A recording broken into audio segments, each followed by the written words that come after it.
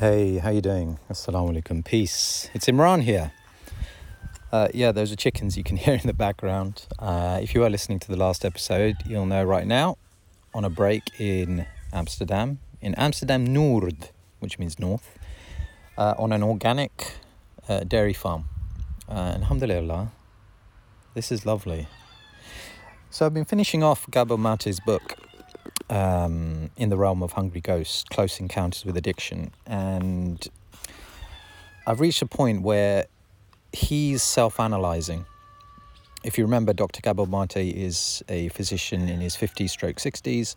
He's been working with addicts, people who are severely addicted in Vancouver, Canada, and has been doing for many, many decades. But he is not oblivious to his own shortcomings, or maybe he wouldn't say shortcomings, maybe he would say his own condition. And honestly, I've just read this chapter, or these few pages in the book, and it immediately struck me, it resonated with me, and I think they will resonate with you. So this is very short. This is consider this bonus material for the series. And here's a short extract from Gabor Mate's book, In the Realm of Hungry Ghosts.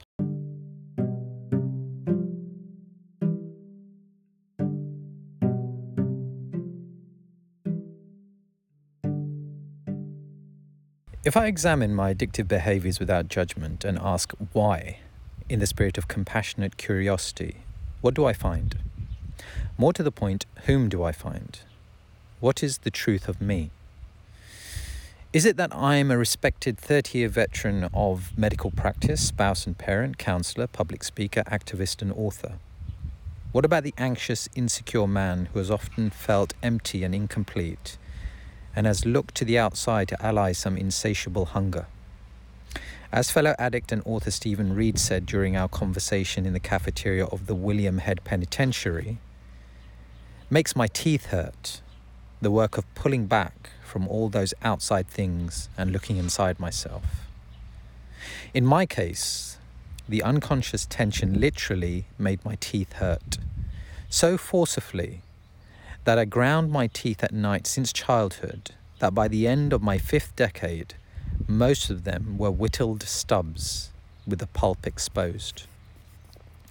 Along with my positive qualities, intellectual confidence, strengths, passions and commitments, there's always lurked near the very core of me a churning anxiety. Had I been able to be honest with myself, and had I been prepared to accept vulnerability, I would have declared at many stages of my life, I'm scared. I'm so very scared. My anxiety clothes itself in concerns about body image or financial security, doubts regarding lovability or the ability to love, and the existential pessimism about life's meaning and purpose. Or on the other hand, it manifests itself as grandiosity and the need to be admired, to be seen as special. At bottom, it is nameless and formless. I feel sure it was forged in my chest cavity somewhere between my lungs and heart long before I knew the names of things. Do I have reasons to be anxious? By its very nature, chronic anxiety has nothing to do with reasons. First, it springs into being, and much later, once we develop the ability to think, it recruits thoughts and explanations to serve it.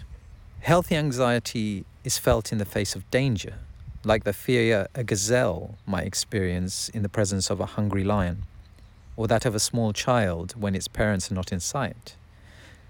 No, chronic anxiety is rooted in the experience of the moment.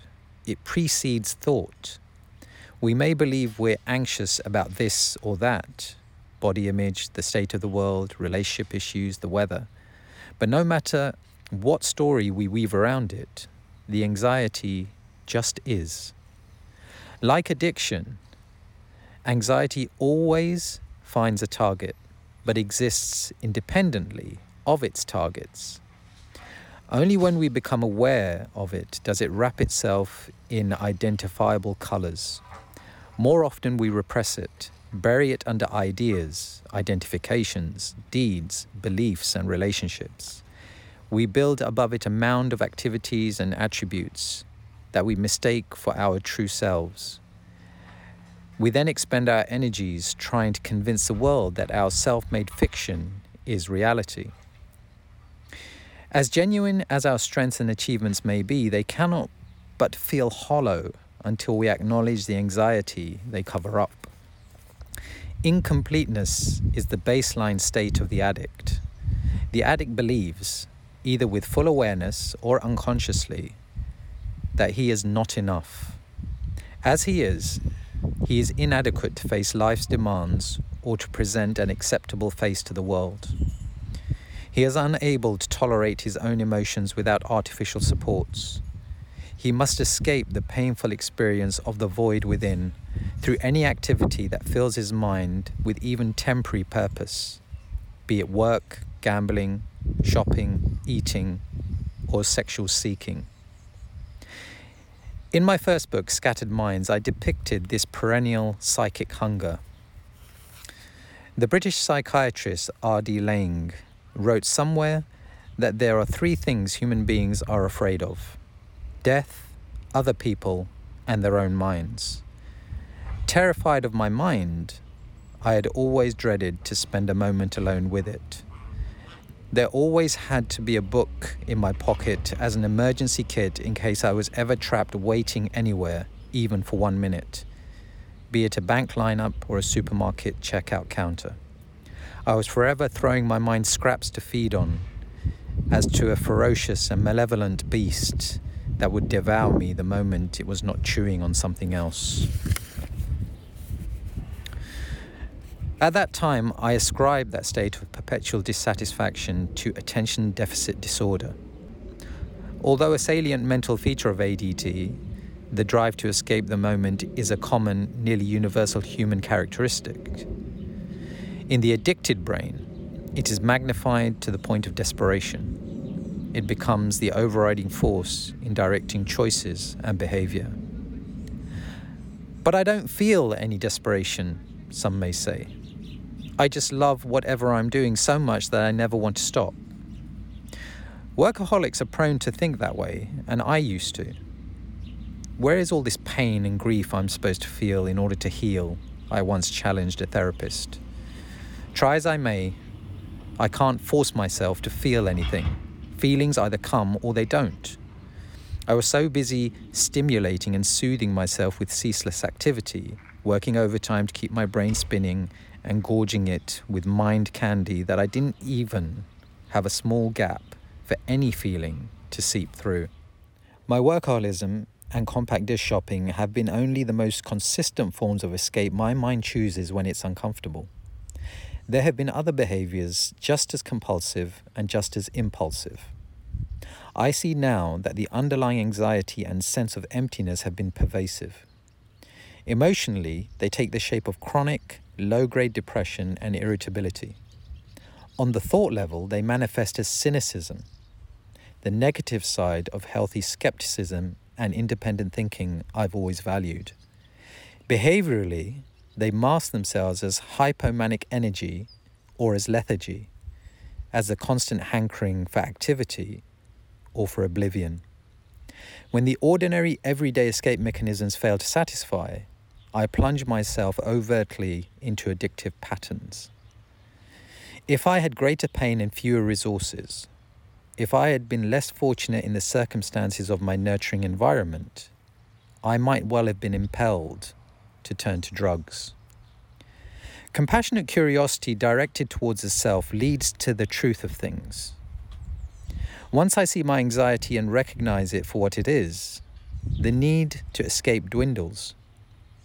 It is clear to me that the sense of threat and fear of abandonment that make up my anxiety were, in my case, programmed in the Budapest ghetto in 1944.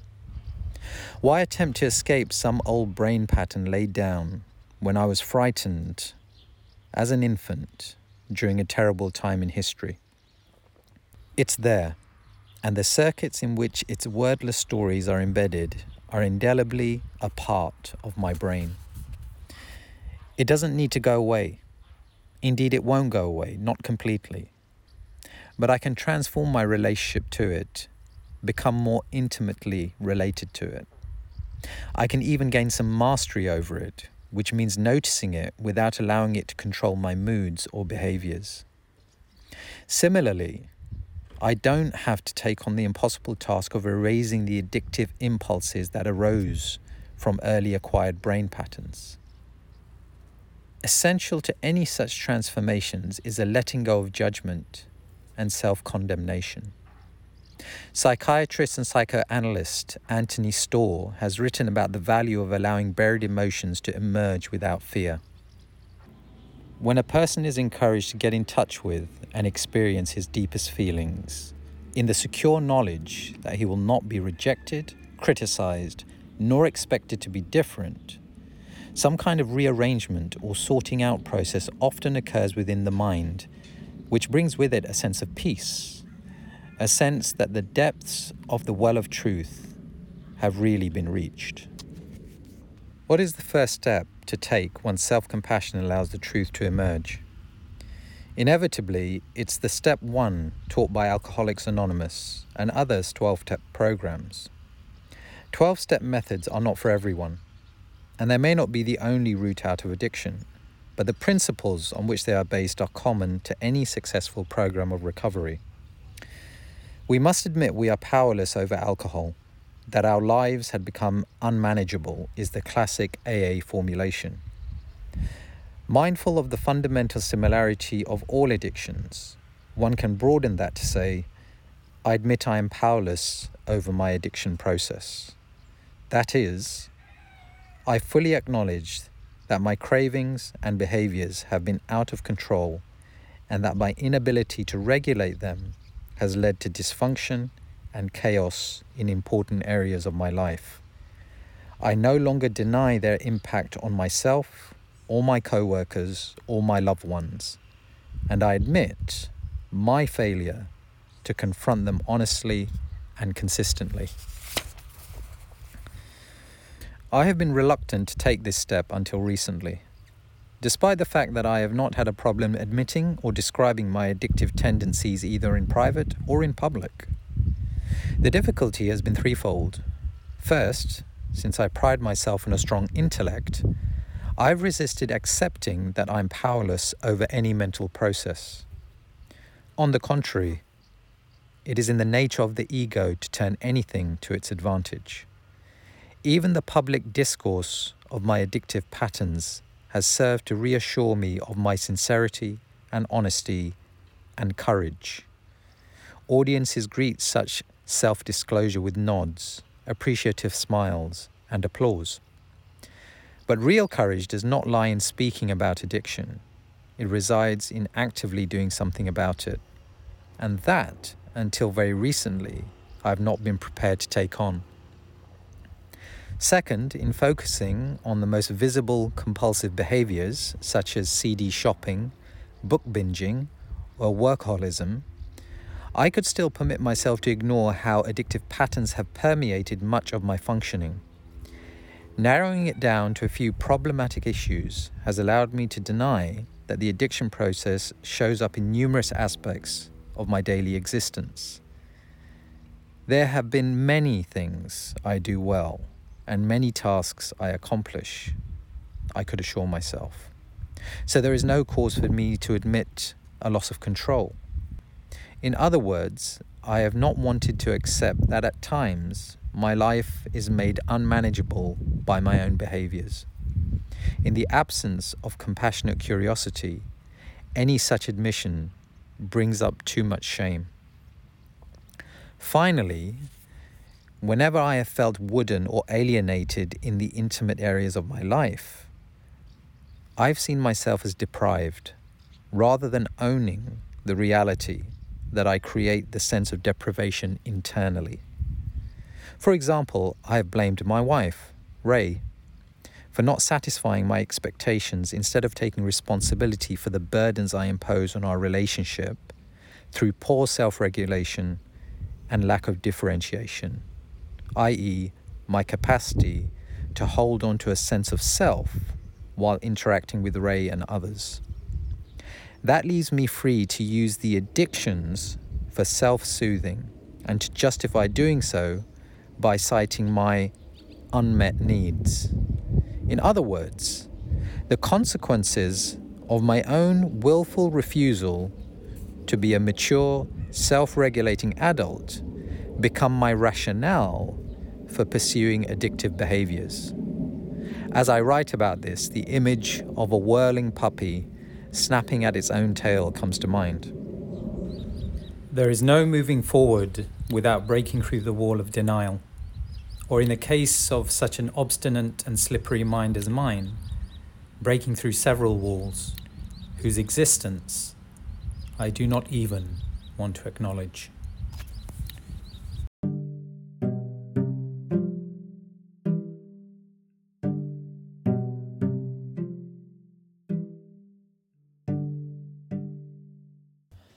You know, it's kind of ironic that I wasn't meant to be doing anything on this holiday.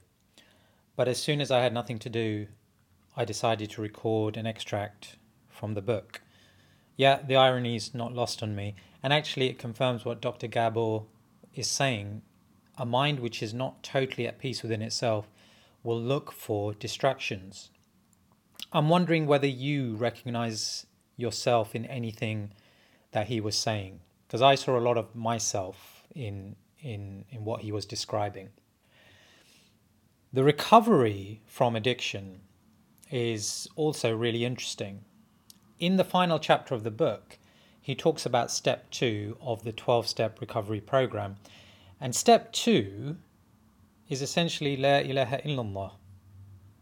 Well, not exactly, but step 2 is the recognition. The individual must recognize that there is a higher power than them. That's step 2 of the recovery program. It's a recognition that to serve a higher power and a higher purpose is the route out of destructive behavior, the route out of addiction. As Muslims, this shouldn't be anything surprising to us. We were built, we were created for La ilaha illallah. So the question then arises that if you do not have peace in your life, or whether at moments you do not have peace, is it because we are not being true to La ilaha illallah? There is no deity worthy of worship except Allah. It's what we express, it's what makes us Muslim. The question is, do we live by it? And that's something to consider. Okay, I think we've spoken in detail about addiction, and I think now's a good time to address a closely related subject, and that's of resilience. Elias and I had a chance to sit down and actually talk about what resilience is, how it manifests, why some people are more resilient than others, whether or not you can cultivate resilience in yourself and in your community, and why resilience is important in order to live a full life. If you do have any comments or suggestions or feedback, or if you want to take part with a personal story or you are an expert in the field, please email me, divorcedmuslimdad, all one word, @gmail.com, or you can hit me up on Twitter or Instagram DMs @MOIAZAM. As always, thanks for listening, and I'll see you next time, inshallah. Assalamu alaikum.